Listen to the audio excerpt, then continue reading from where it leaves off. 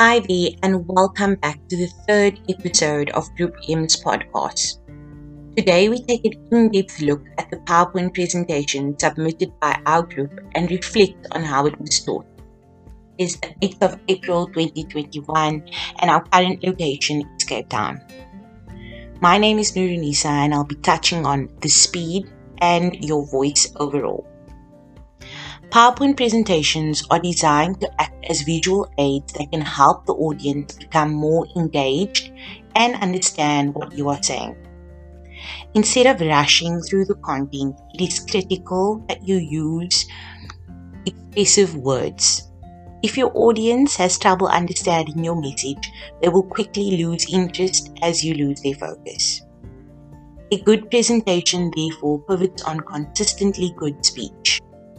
These are a few of the observations I made while looking at some of the PowerPoint presentations in our group. You should use an engaging voice that inspires others to find these in amplifying your message. Aspire to make your narration impactful and expressive while carrying a clear message. While doing so, make sure that your tone is consistent with the content. A monotone narration will push the snooze button on your audience, so be sure to speak with varying volume and tonality. Silence, when used correctly, can convey more eloquence than words. Insert deliberate breaks in your script. They can make all the difference between a decent and an outstanding presentation. Using pauses gives the audience a chance to digest what you have said or to create a drum roll effect on what you're about to say. Lastly, ending off with a drop the mic finish can enhance your presentation and leave your audience with a memorable ending.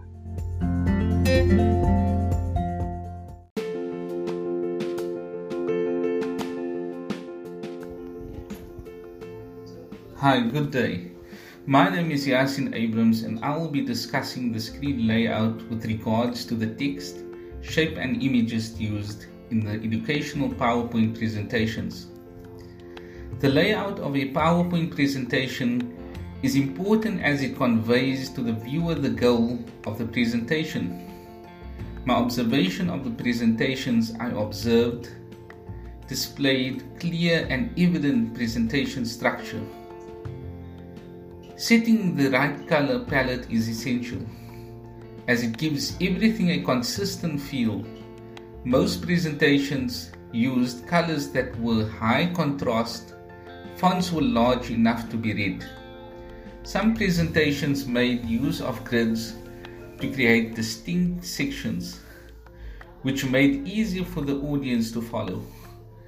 It is important when creating a PowerPoint slide to ensure minimal text is used, as it is difficult for the viewer to be read. While focusing on the images and listening simultaneously could result in missing important information. Bullet point text should be used instead to highlight the key concept. Thank you very much.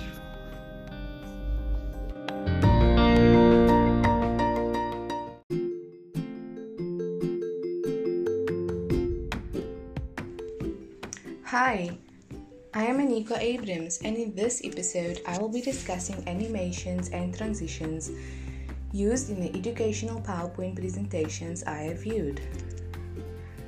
In the presentations I observed, animations were used to enhance or highlight objects while making them stand out from the rest of the slide, while transitions were used to help the presenter move smoothly from slide to slide. Many presentations used the same transition effect per slide. Never be afraid to mix it up and experiment variation, while it is also important not to go overboard with animations and transitions, as this will make your presentation hard to focus on for the viewer. Some presentations had exit and entrance animation effects that placed emphasis on one point at a time, making it easy to follow and build anticipation for the next slide that followed.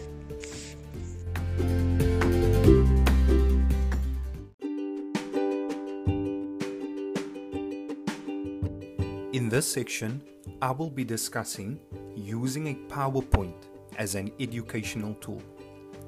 PowerPoint can be a useful tool for teachers to use in the modern classroom setting. Given the current circumstances due to the COVID-19 pandemic and the popularity of remote learning, PowerPoint has become a more popular tool to enhance the learning experience for both students and teachers. Educators are able to use PowerPoint in the classroom to create a more interactive lesson, which allows students to be more focused on learning material and supports the educator in relaying information. Educators can create interactive lessons by hiding additional information within slides, which can be presented when answering predicted questions or when giving feedback to students during online lessons. PowerPoint allows the educator to construct lessons in a professional manner by providing support through various pre-loaded templates, which takes into consideration good presentation criteria such as appropriate font sizes and suitable amounts of information per slide, which in turn prevents unnecessary text or information. PowerPoint allows the educator to make use of various media formats, which promotes multiple learning styles, which in turn creates a more stimulating lesson. The educator is able to include various auditory and visual components into presentations. However, the teacher should ensure that media included in the presentation is not excessive or overloaded, as this will distract learners.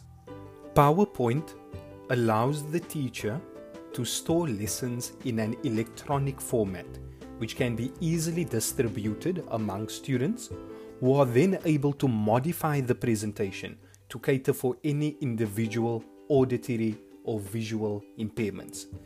PowerPoint may present as a powerful tool for educators in the modern classroom, which educators may use to their advantage in creating a more effective tool for learning.